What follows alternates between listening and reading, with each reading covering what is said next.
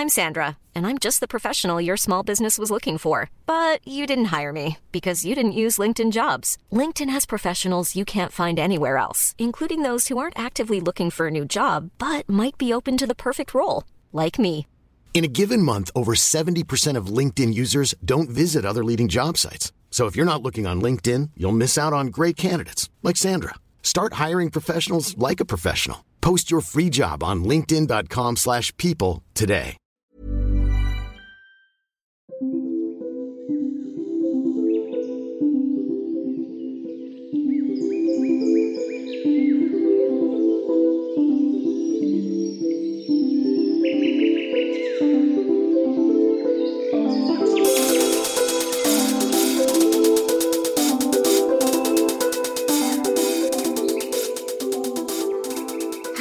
Welcome to the White Witch podcast with me, Carly. This is my third episode, and we all know that 3 is the magic number. What a week. So Mercury in retrograde, topped with a full moon, but also some sad news. My familiar Pearl passed away this week, so there's been a lot of tears. But focusing on more positive things, I've got a really packed episode for you today with some of my favourite topics. So we're talking the moon. I love the moon. And we are talking tarot. But first and foremost, to kick things off, I've got a book review for you. So I'm talking about Deborah Blake's book, The Goddess is in the Details, Wisdom for the Everyday Witch. Can we just? This is the coziest book I have read in ages. So in terms of how Deborah Blake writes, it's just really friendly, really feel like she's talking to you. She classes this book as for the intermediate witch, and the book is more how to live in the everyday. So it tackles areas like health, healing, dealing with crisis, marriage, being single, sex, raising pagan children, rites of passage, and covens.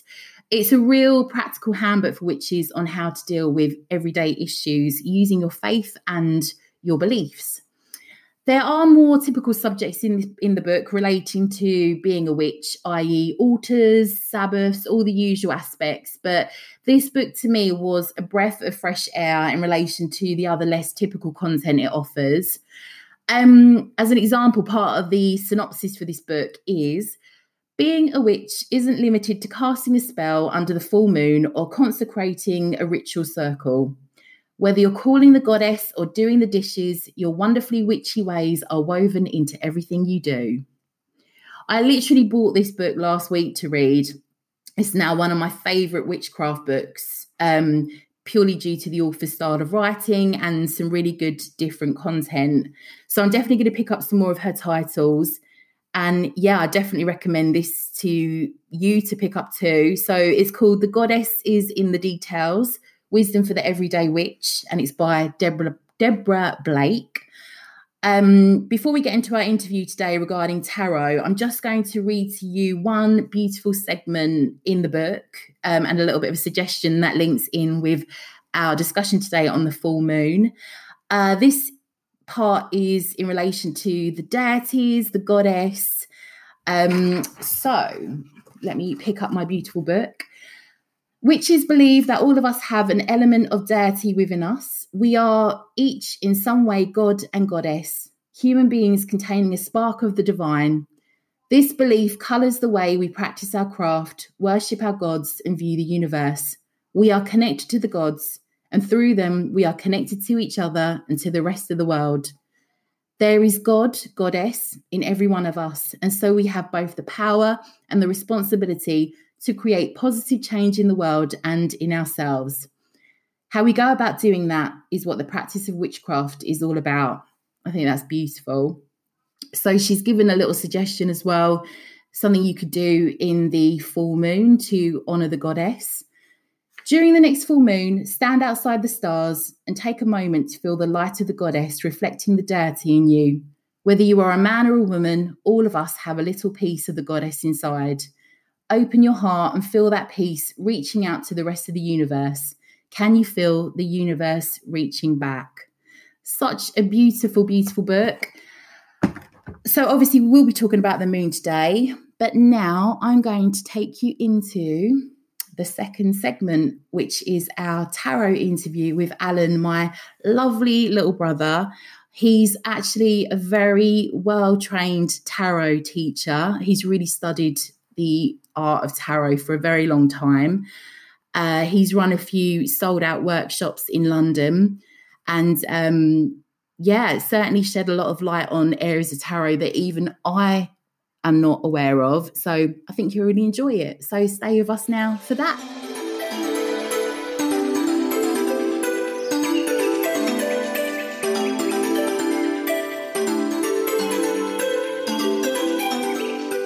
I have got a very special guest today, which is actually my little brother, Alan. But there is a reason that he's on today. We're not just digging around for guests. He's actually very, very, very good and up on tarot. He's actually taught some workshops in London that sold out. Very, very high demand for these sort of courses currently. So, Alan, hello. Hello. We're to be really nice to each other for today. Radio, yeah. Keeping it professional. So, I'd really like to go into a few different aspects of tarot with you today, looking at obviously the history, how to use your cards. So, can we kick off with how tarot started out? Yeah, so tarot started out as a card game in Italy, probably around the 13th century. A game called Tarocchi, it was called then. And it was only really played by the nobility because the cards were hand painted, so they would be like gifted as wedding presents and stuff like that. It was only when mass printing was invented in the kind of 15th century that you got mass produced decks like the Marseille deck, which is what most contemporary decks are based on. They all kind of start with the Marseille. Yeah. And it was essentially a card game like any other. It was the precursor to the card deck that we know today, like the Rider Waite deck. Rider Waite deck, yeah. That's based heavily on the Marseille. Like they basically took the Marseille and came up with drawings for all the minor cards, which the Marseille deck doesn't have. It differs from a normal card deck in that it has these trump cards, the 22 trump cards or the major arcana, and they are based on this Italian concept of the triumphs. And these were kind of like parades that they would have in medieval Italy, where you would have like death or the lovers, parading through the town, and they were like these archetypal images that were celebrated in paintings during the Renaissance and stuff like that. So they ended up in the deck, and then more and more were added to you had the 22 that we know, like the Chariot and the Pope and the Devil and all this kind of stuff. But that's how it started out. We were actually talking about this, the misconception with the tarot, because I remember getting my first set gifted to me when I was about 21, and I remember showing my nan, and her face, she looked in absolute horror and just didn't want to touch them, didn't want to be near them, was like, no, we don't play with things like that. And I remember being really disappointed because I was completely fascinated with them and didn't know much on their backgrounds at that point. But we were talking about how how divination and how tarot was actually mentioned in the Bible, how they did, encourage prophets, and we were talking about some of this, symbolism. Yeah. In terms of pictures of like the Pope or in the one of the packs. Yeah. Well, the all of the imagery is heavily like medieval Catholic imagery. Like if you were a regular person in medieval times, you would understand quite a bit about the symbolism of the images in the cards, just because everybody kind of understood that pictorial language. It's only kind of a very recent thing. Like a tarot deck wasn't even used for divination until the 18th century. So for 300, for 500 years it existed without anybody using it for readings and stuff. It's literally just for a card game. So there's nothing inherently evil or magical about the cards themselves. Yeah. Like how Ouija boards were used as a dating game back in before they got to, you know, teenagers using them in their bedroom or the like. And it just used to be a game that on a first date, because you couldn't obviously have any sort of physical contact or anything, they would use the energy between, you know, the two on a date, and that would be kind of channeled into the game. But there was nothing seen as, you know, scary or dodgy about it. It was just a fun game to play until it got taken over to be, you know, as we use it now. And so similar with the tarot, really. It just came out as a completely different concept. We were actually talking about the key concepts of the cards and how they relate to the elements. I know you talked about, you did quite a bit on that on your course. I think what makes the tarot interesting to look at all and to study is that because it has developed over hundreds of years, it didn't start out how it is. It was added to and changed by generations upon generations of people. In that process, it has come to take on the all the kind of aspects of human experience in one thing, which is why it's a tool for divination, because it's almost like a mandala of human experience. You know, it has every degree symbolized of human experience within it, so you can take it apart and rearrange it, and it becomes a reflection of your or anyone's internal self. And that's why the images themselves are useful. But so you have the four suits. You have wands, pentacles or coins, swords and cups, and they have been kind of they've been likened to or referenced with the four elements. And again, this is a 18th century thing. This was only added on in the 18th century, that people kind of had this idea about it. So the four elements, earth, which usually psychologically represents material things. It's usually specifically money when people are making requests or whatever. Cups is water and emotion. Water is always symbolic of the emotional life or the internal life. Wands is fire, which is usually symbolic of action and doing, or like, you know, like will and sexuality and stuff. And swords is air or the intellect, or like thinking or ideas usually. So that kind of idea was transposed onto the cards, and is quite is a really, really useful way of using the minor cards. And it's funny, we were talking about how people have taken the cards and added a different interpretation of it. So coming back to the different, you know, the different, so like with wands, there's a belief that those cards, timing wise, so if you ask a question, you know, it'll basically say that, you know, whatever you're looking for or waiting to happen, or something that's going to happen, is going to be a fast burn, and changes will happen in a matter of days. With the swords, timing wise, things will flow quickly. You're looking at a matter of weeks. If you're looking at the cups, things ebb with the moon, so this will occur within a matter of a month or months. Right. It's attached to the months.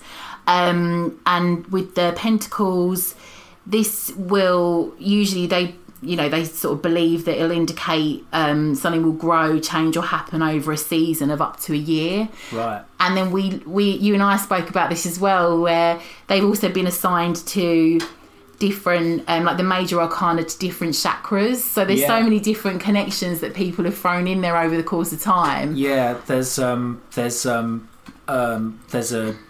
strand of Jewish mysticism called the Kabbalah as well, and there's that has these 22 setharos or pathways, which people have also transposed onto the tarot deck as well, and that's why there's a lot of like people often talk about how the tarot deck came out of this like Egyptian magic and stuff like that because of this Jewish mystical tradition, but I don't think that really is the case, but that's another thing that's got thrown into the mix. But it's, you know, I think it's like anything, the cards are there for you to project whatever onto. So like I've never heard of that timing thing, but it's another thing where if you believe that and you incorporate that, then it will work for you, you know. It's one of those things. And that's exactly what we were talking about, that cards will literally, you know, be printed off, mass made in a factory. Yeah. And it's only you assigning your energy to them that kind of, you know, builds that relationship with them. And I'd like to think with my cards, had the same set for so many years now, and I genuinely feel that when I pull from them, you know, they throw up a really good, as over the years they've got better and better, and I genuinely feel a really strong connection with them, and that they're spot on. But again, that's my interpretation of it, and but we were talking about using your cards, and you know, it's quite interesting because I started out doing the typical, you know, the Celtic cross spread, and that was really like in depth, and you know, because I think you start out with something, you think, oh, I've got to do it properly, and as I've moved on, I'm like, oh, just pull a card a day, or you know, dust Cheeto dust off my hands and like get some out and throws them around. But no, I do look after my cards, and that's another area we're going to have a look at as well, because obviously this week I'm talking about full moon rituals, and that tends to be a time when I tend to my cards and you know, and use them quite a lot during the full and the new moon. But coming back to spreads, so how do you like to read your cards? Well, I do it very simply. Like I've tried other things like the Celtic cross and that, but I don't for me, I literally just I usually only use the major cards, the major arcana, the trumps, and I just draw 4 of them out. And what I do is I get the person to ask a question usually, especially if it's someone I don't know that well, because then you get some insight into what their life is like and what they're going through at the moment. Because you need context, because like doing a tarot spread is like making a sentence out of words, and if you have no context for the sentence, then it won't make any sense, you know. So I get 4 cards, get them to ask a question. I usually get them to shuffle it and stop when they feel they should, just because, I don't know, it kind of helps them have some input into it as well, you know. And then I just draw the top 4 cards, lay them face up, and then I'll try and work out what they're trying to say, you know. Look at the connection between the cards, look at what each individual card means, look at the connection between them, and sometimes I'll draw a 5th card if that's inconclusive, and then always when I draw a 5th card, it's like, oh, there's the conclusion, you know. So that's how I do it. I don't do any reverse cards or anything like that. I think, do you not? That's interesting. I think if your card is upside down, then you turn your pack. A lot of people do, but I just feel like the whole everything that can be incorporated is in the pack already. You don't need to flip things upside down. I think it's quite interesting to say as well, when you're saying about using the major arcana, so you literally just whip those out of the pack and just get them to, I think it's because I have never used my cards like that, but it's really good. I'm actually going to have a go at doing it that way. For me, I actually if I'm doing a real moon ritual, or, you know, really doing some real serious work with my cards, I'll you know, I'll do things like I'll have a bath, you know, like a cleansing, you know, sort of experience of like having a bath. You know, I'll cast a circle. It sounds really in depth, but it's just to build up the energy and to wash off like the day's energy by starting out with having this bath. So I have a bath, like I'll cast a circle, I'll set all my candles up, and I'll sit in the circle and I'll meditate. Yeah. And build that energy up. And I think that, you know, you really do get into that zone by doing that. Yeah. Definitely. What you're doing is you're bringing yourself out of ordinary space and time. Yeah. And that's what all ritual has been about since the dawn of time. It's been about creating a space where you're outside of ordinary reality. Yeah. And it requires stuff like that to do. It's the same as putting on a suit and tie and going to work. You know, you're performing a ritual and putting on a costume to enter a different state of mind to work with the world in a different way. It's the same thing. So a lot of people find that stuff really helpful. And it can almost be, honestly, like out of body. Like I literally light, I mean, I don't know, but I light incense sticks and that smell takes me somewhere else. Like it's really heightened. Yeah. It's like when you go to, you know, if you think of the scents in church that they use, like, you know, frankincense or anything that they'll use, that really is a kind of form of enlightenment. And that's why you use the incense especially. I really find that I think they do say as well, it has some effect on your mind. Like that scent itself is so heady, so strong. It's almost like a natural sort of very natural kind of high. Like I've actually looked at it. There are articles I've seen that say it can get you a little bit high in some respects. All good, of course. But and then another thing I'll do is like I've recently got into listening to some of the like shamanic drums whilst I'm sort of getting into that meditation, because it is taking you somewhere else. Yeah. You know, disconnecting from all of your normal day-to-day issues. I'll perform that meditation and I'll sort of sit with the cards in the circle with me. I tend to really give them a good shuffle and actually put in my intent, put in the question I want to ask. I'm there seriously thinking about it as I'm going through those cards. So channeling all of that into the cards themselves. I'll lay the cards, the whole deck out, you know, spread them, and then I'll have my eyes closed and hover my hand, and I can almost feel a sort of energy like from my hand. And in my mind, it sounds really crazy, but I've always seen the card and where I need to go. Yeah. So I'll sort of think, you need to go just right of the middle, and I can feel my hand just sort of hovering, like this energy pulling me towards it. You know, that's my perception, but that's always what I've done. And it's always thrown up pretty good readings. I think I've got better at it over time, but I really find that has given me some great connection to my cards. Another thing I also do in my cards as well, and it's part of the cleansing process, but I feel that, you know, you do need to look after your cards. You need to keep the energy there. So I'll kind of hold them up to my heart as well. And they do that as part of a cleansing process that, you know, they'll say, hold it up to your heartbeat and just keep it there. But I think you do need to sort of hold them and love them. Yeah. You know, just keep flowing the energy into them. So that's what I tend to do if I'm doing a real full-on ritual and I really want to get some answers, or I'm doing some shadow work. Yeah. But again, we were saying everybody's can do however they want to do it, you know. Definitely, yeah. I mean, I'm a lot less OTT.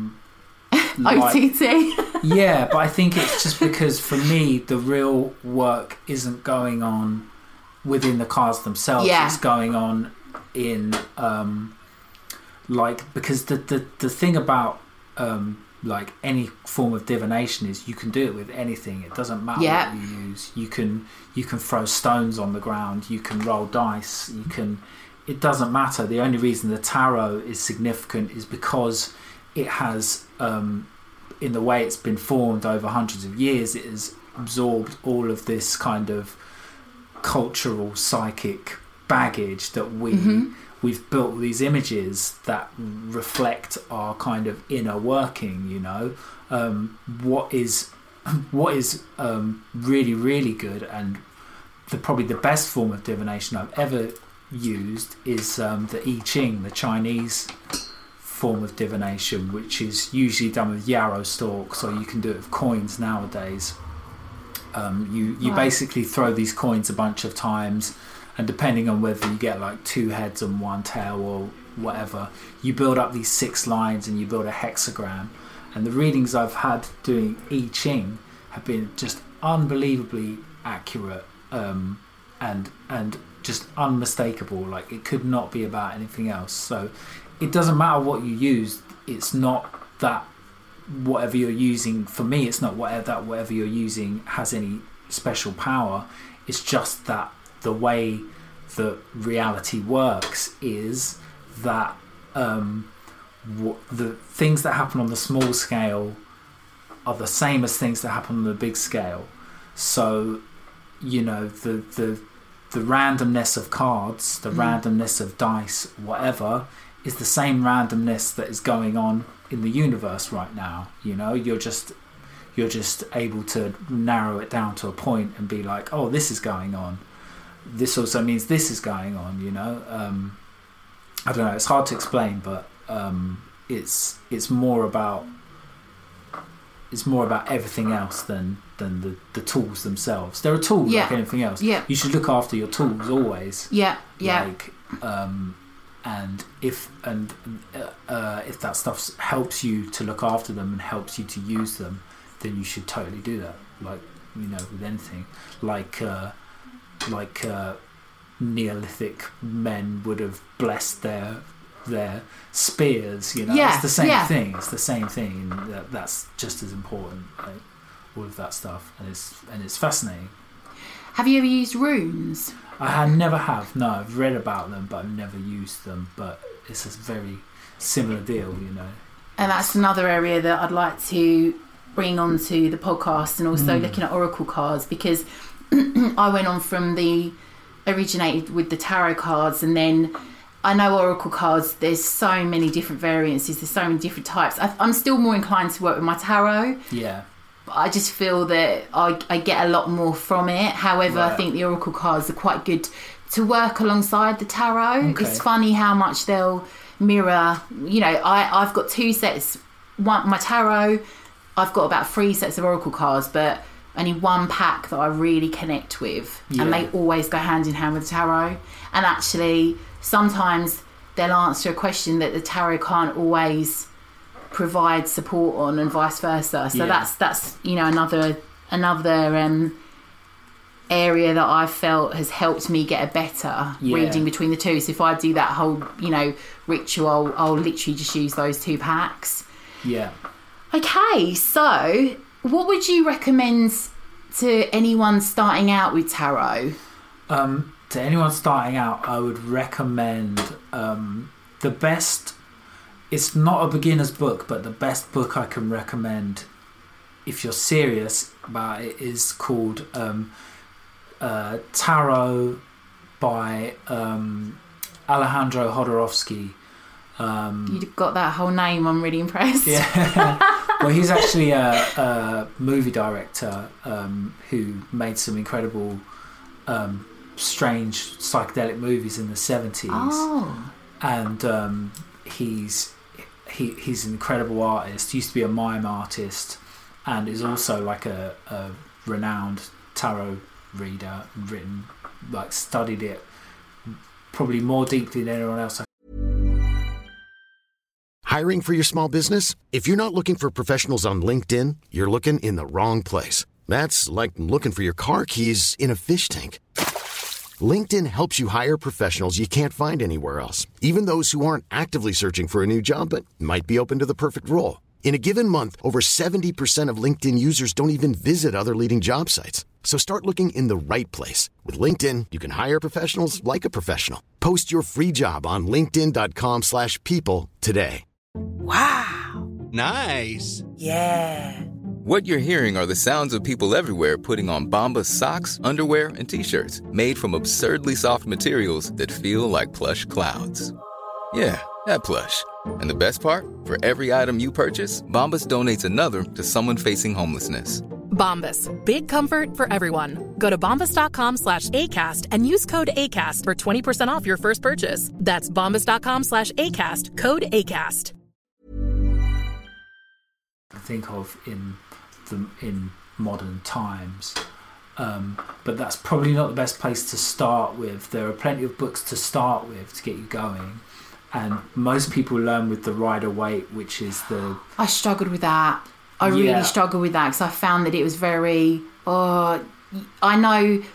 Yeah, I had that, obviously, with my first pack. Yeah. And if I'm honest now, I would say a good place to start. Genuinely, I've always gone online to the Biddy Tarot website, which is really good. That gives you a really good in-depth analysis of each card. Yeah, I know they do a few free online courses as well, which are worth taking up. There's an app called the Golden Thread, and that is a tarot set, which is beautiful, but I think it's an American one. And they've got a really good app with just a general basic outline for each card. So they're two places I'd say to start, but I'm definitely going to check that book out that you've mentioned. Yeah, it's not necessarily easygoing, but it's the most I after reading that book, I knew a heck of a lot about the tarot, you know, and it. For me, I only use the Marseille now. The Marseille is the reason I use the Marseille is because it's the oldest complete deck and it doesn't have a known author. Everything that comes after that, the Rider-Waite was made by Arthur Edward Waite and Pamela Coleman Smith. We know who these people are, and they had their own agendas to put into these cards, you know, and so it is with all the subsequent cards. But the Marseille, we don't know who made it. It's more of a conglomerate of ideas that kind of peaked in this one deck, which is why I use that one. Plus all the later ones are based on it anyway, so you might as well just go to the source, like for me. And I love the imagery, and it's very medieval and weird. Yeah. How often do you read for yourself? Not very often these days. I used to do, when I was learning, I would pull a card a day, and that's how I learned all the cards. That's definitely the best way to learn, is pull a card a day and then live with that card for the day. Now I don't do it very often. I do it on people at parties when I've had a couple of drinks or whatever. Yeah. I've done it a lot. I don't do it that often on people. I know you've done mine, and they were good. Last time I did it was at this workshop, but actually at the workshop what I did was I printed off a load of small decks, just the majors, and I did this talk, and it was quite a long talk, like an hour and a half or so. And then at the end of that, I said, now we can do some readings, but I'm not reading the cards, you guys are. And I got them to read cards on each other, and a lot of these people had never met, never done tarot before, and they were doing completely accurate readings on each other, like about, you know, they didn't know each other, and it was just really amazing to watch, just with a tiny bit of knowledge about it, that people can just do it and are amazed, you know. And it's and I really like the feeling when you do a reading on someone, or someone does a reading, and the person's like, oh my god, this is exactly what's going on. This is what I needed to hear, or whatever. Yeah. And you're like, I didn't do anything. Don't look at me. I think the worst is when someone you know really well asks you to, and you're just so clouded with your already known information on them. I just can't do it. I hate to do that, because I feel it's just a disservice to them. It's hard to do on people you know really well, because especially if there's things that you want to tell them, the reason the cards say you need to get off your butt and get a job. The reason you're unhappy is because of all the terrible things you do all the time. I think as well, it's good to note that you can do readings as often as you want. I think there's this like, oh, you must only do them, you know, and that's crap. I think when you're learning, do it regularly, because otherwise you won't learn. But then once you feel like you got it, like I can do it anytime, you know. Yeah. I know the deck super well. So. And leave your cards out on your desk or in like on your altar, or like come back to them, like sit with them for, if you do a big reading on like a full moon or a new moon or just any phase and you're really doing some shadow work, leave them on your altar, come back to them, like use them as a reminder. Just what do I need to work on, what do I need to put out there? And I just think it's worth keeping them in mind when you're doing that bit of shadow work. This was also the main kind of point. This is kind of leads to the main kind of point of the talk I was doing, was not necessarily that people should go away and start reading tarot. It was that the whole point of the best thing you can get out of tarot is to learn more and live more with symbolism in life. So, for example, I talk about dreams a lot, because dreams work in the same way as tarot. Dreams are your unconscious mind, which is what you're dealing with when you're dealing with tarot. It's your unconscious mind telling you what you need to know about what's happening in your life. Exactly the same as tarot, but people kind of dismiss it and aren't really aware of it. So in the workshop I ask, does anyone have reoccurring dreams? And people are like, yeah. And someone was like, yeah, I have this dream where I'm always trying to fly and I can take off a little bit, but then I just come back down to earth. And I'm like, well, are you always like starting things and feeling like you can't get anywhere? And they're like, yeah. And I'm like, exactly, like it's not complicated. It's very, very simple, but people aren't thinking about their lives in that way. So it seems just like a weird thing that's happening, but it's not. It's your unconscious is always trying to tell you what you need to know, and people need to connect with that more in order to live better, you know? I agree with that, and I think we're so overstimulated with TV and like not knocking media or anything like that, but everything's too good. Many Too many podcasts. Too many. We've got so much at our fingertips now, and if you think hundreds of years ago, you know, you'd have looked at, oh wow, like there's 3 crows out there, what does that mean? And you would have looked at animals or anything in nature and interpreted it. It was always, you know, superstitions about certain things, and we have lost that, and some of it we should have, because some of those superstitions and beliefs were quite out there, but some of them actually did relate. They were, you know, relevant, and I agree with the dream aspect. I analyse my dreams all the time. I'll wake up in the middle of the night and I'll be on Google to figure out what stuff means, and it does always link into things going on at that time. But a lot of my friends they've never even thought to analyse it, and they've started because I've been like, you should really look into that, and it's ultimately benefited them, and you know, they know what's troubling them. Writing down your dreams is one of the best things you can do for your personal well-being, I think. Definitely. But about what you were saying, like the what we've also lost is an inherent understanding of symbolism. Like people in medieval times would have understand the symbolism of images, things like Catholic icons, for example. We like the paintings you'll get sometimes like Mary and Jesus and stuff like that.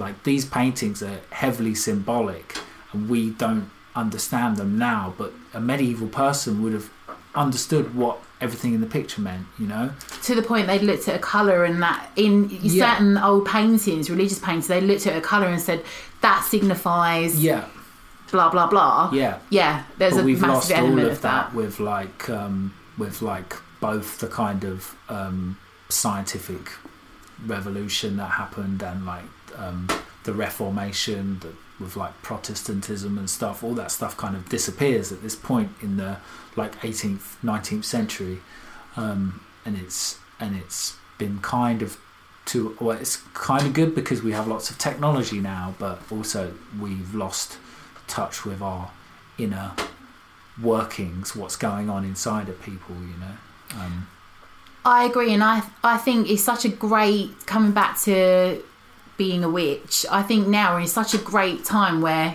you can be a witch and you're not persecuted for it. Like we're not hundreds of years ago. There's so many apps and communities and resources out there that you can get involved with, but I think when anyone asks me about, well, why do you think you're a witch, or why do you want to be, I think it's because I really want to connect with the old ways and how people, not all of them, I still like my creature comforts. Yeah. But no, in terms of being aware of, mostly, I see myself as a green witch, so I'm always very aware of what's happening in nature, and I live right by the sea, and I'm always seeing perhaps the symbolism in definitely in nature.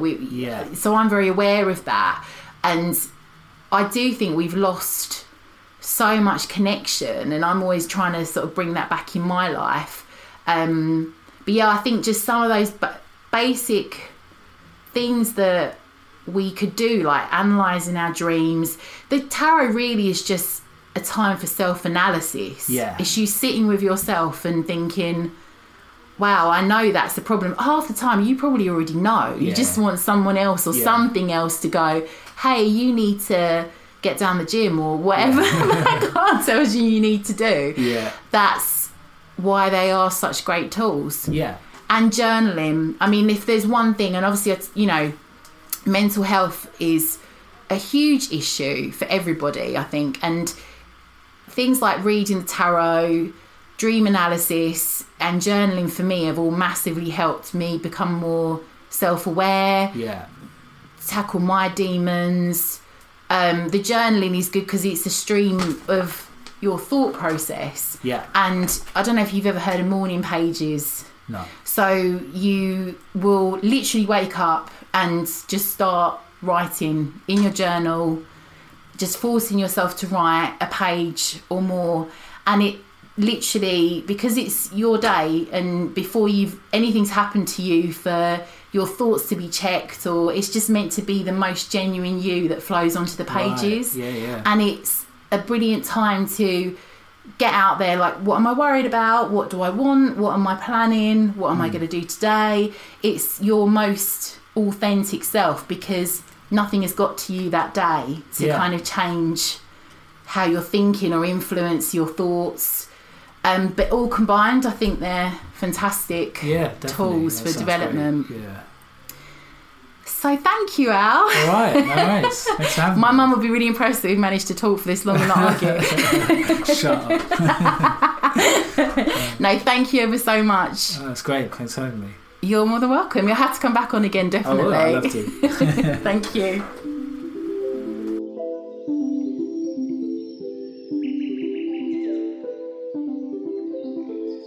Hi, and welcome back to the last part of today's episode. Really excited because we're going to be talking about the full moon, which in the UK will hit us tomorrow, 12th of November. I love the moon. I've literally got a moon tattoo on my finger, my marriage ring finger. As my sister-in-law says, I'm like married to the moon. But yeah, always been really obsessed with different phases of the moon, what it's doing.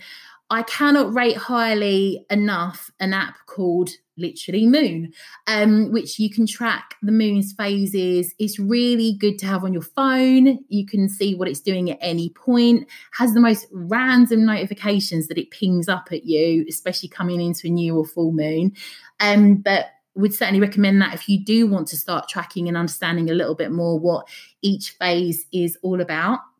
Today we're going to be talking about November's Esbert. So this is the snow moon, also known as the frost moon, beaver moon, and the tree moon.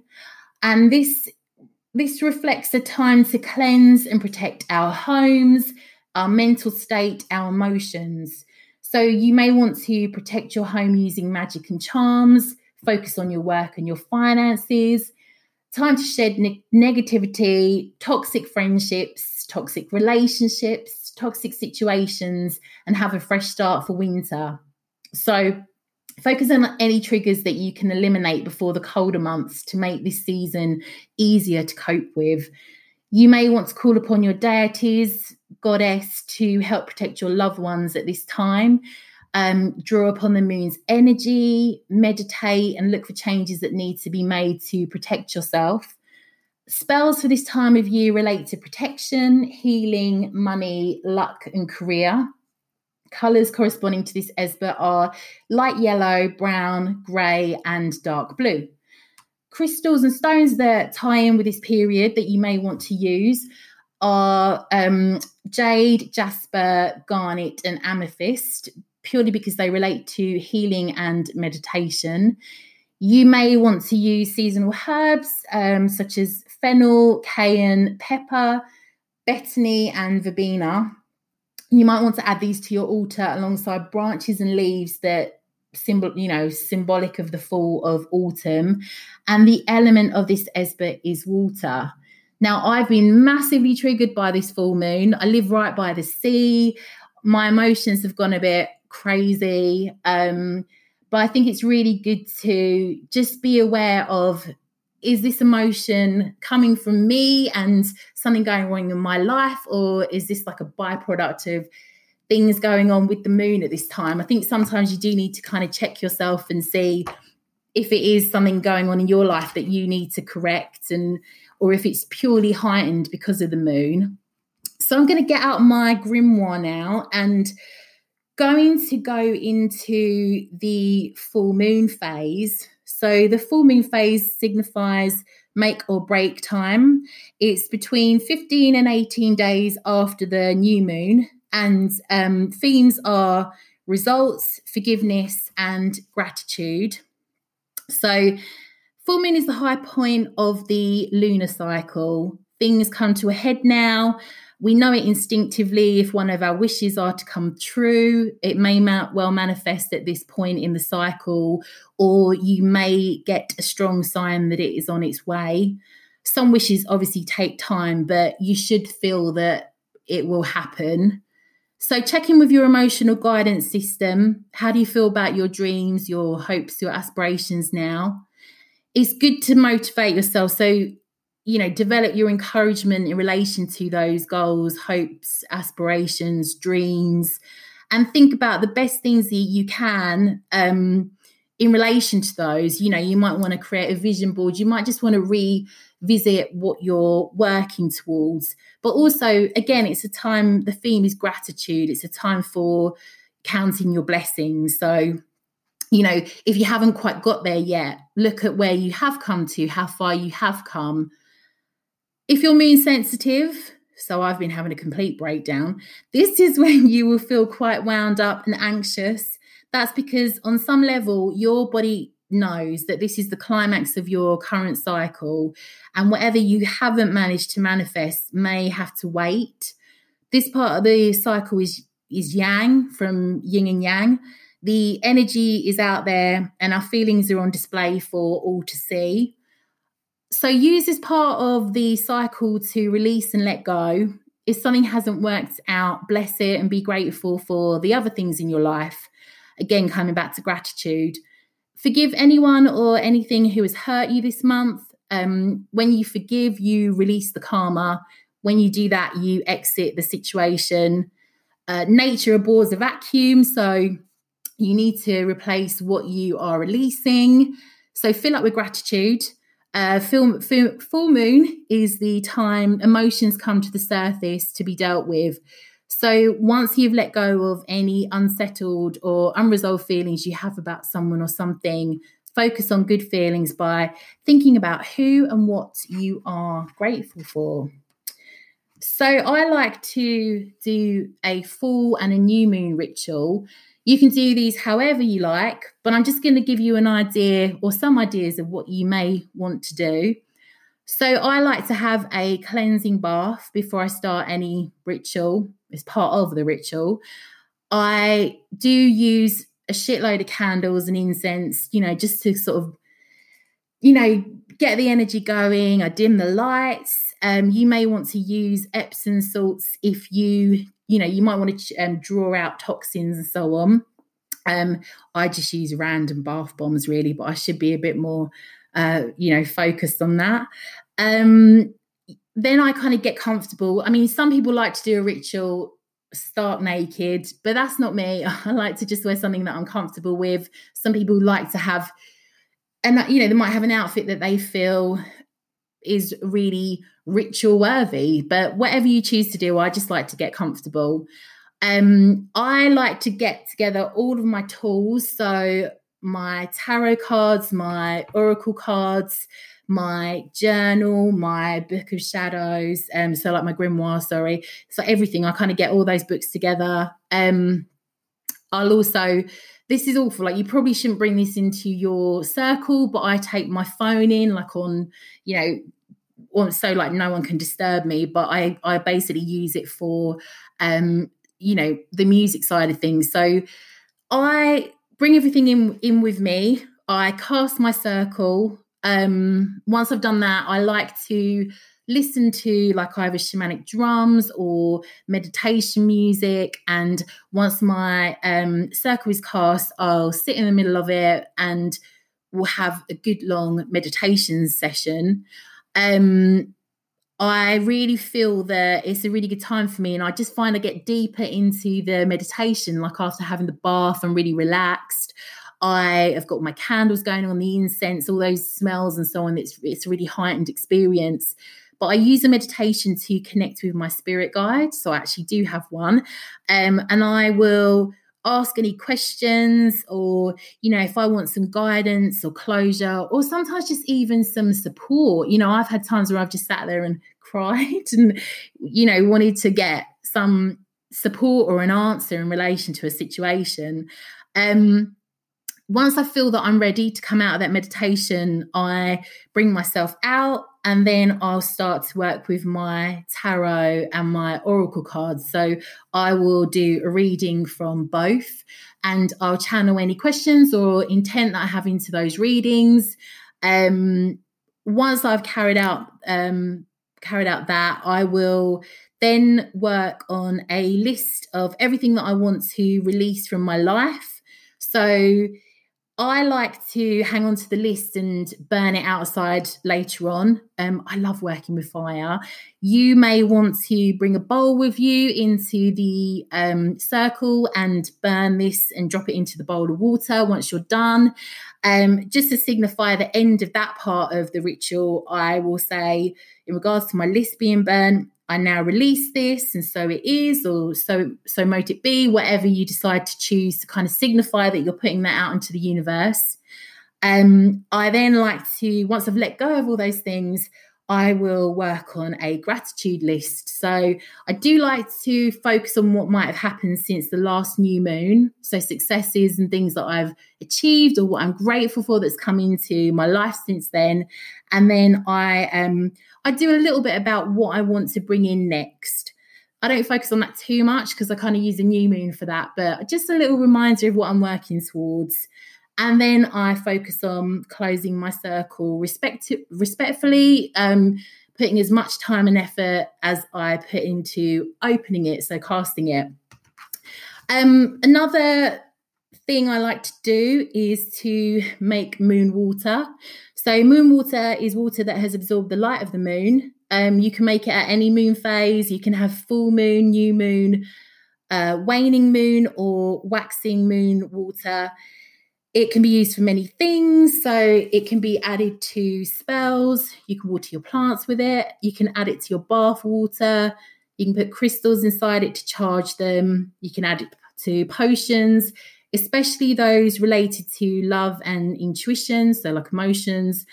You can use for scrying in a dark bowl. You could use it for glamours or beauty rituals. I like to drink it. I like to have like a little tablespoonful of it every day. It's like a sort of vitamin, like good luck thing. I like to use it as offerings to deities or ancestors on my altar. You may want to use it to bless your sacred space, clean your altar with it. sprinkle it when casting your circle, and some people will even make room sprays with it using like essential oils, or you may want to make a floor wash with it. All you need to do is, on a clear night on your desired moon phase, fill a clear, clean jar with clean water.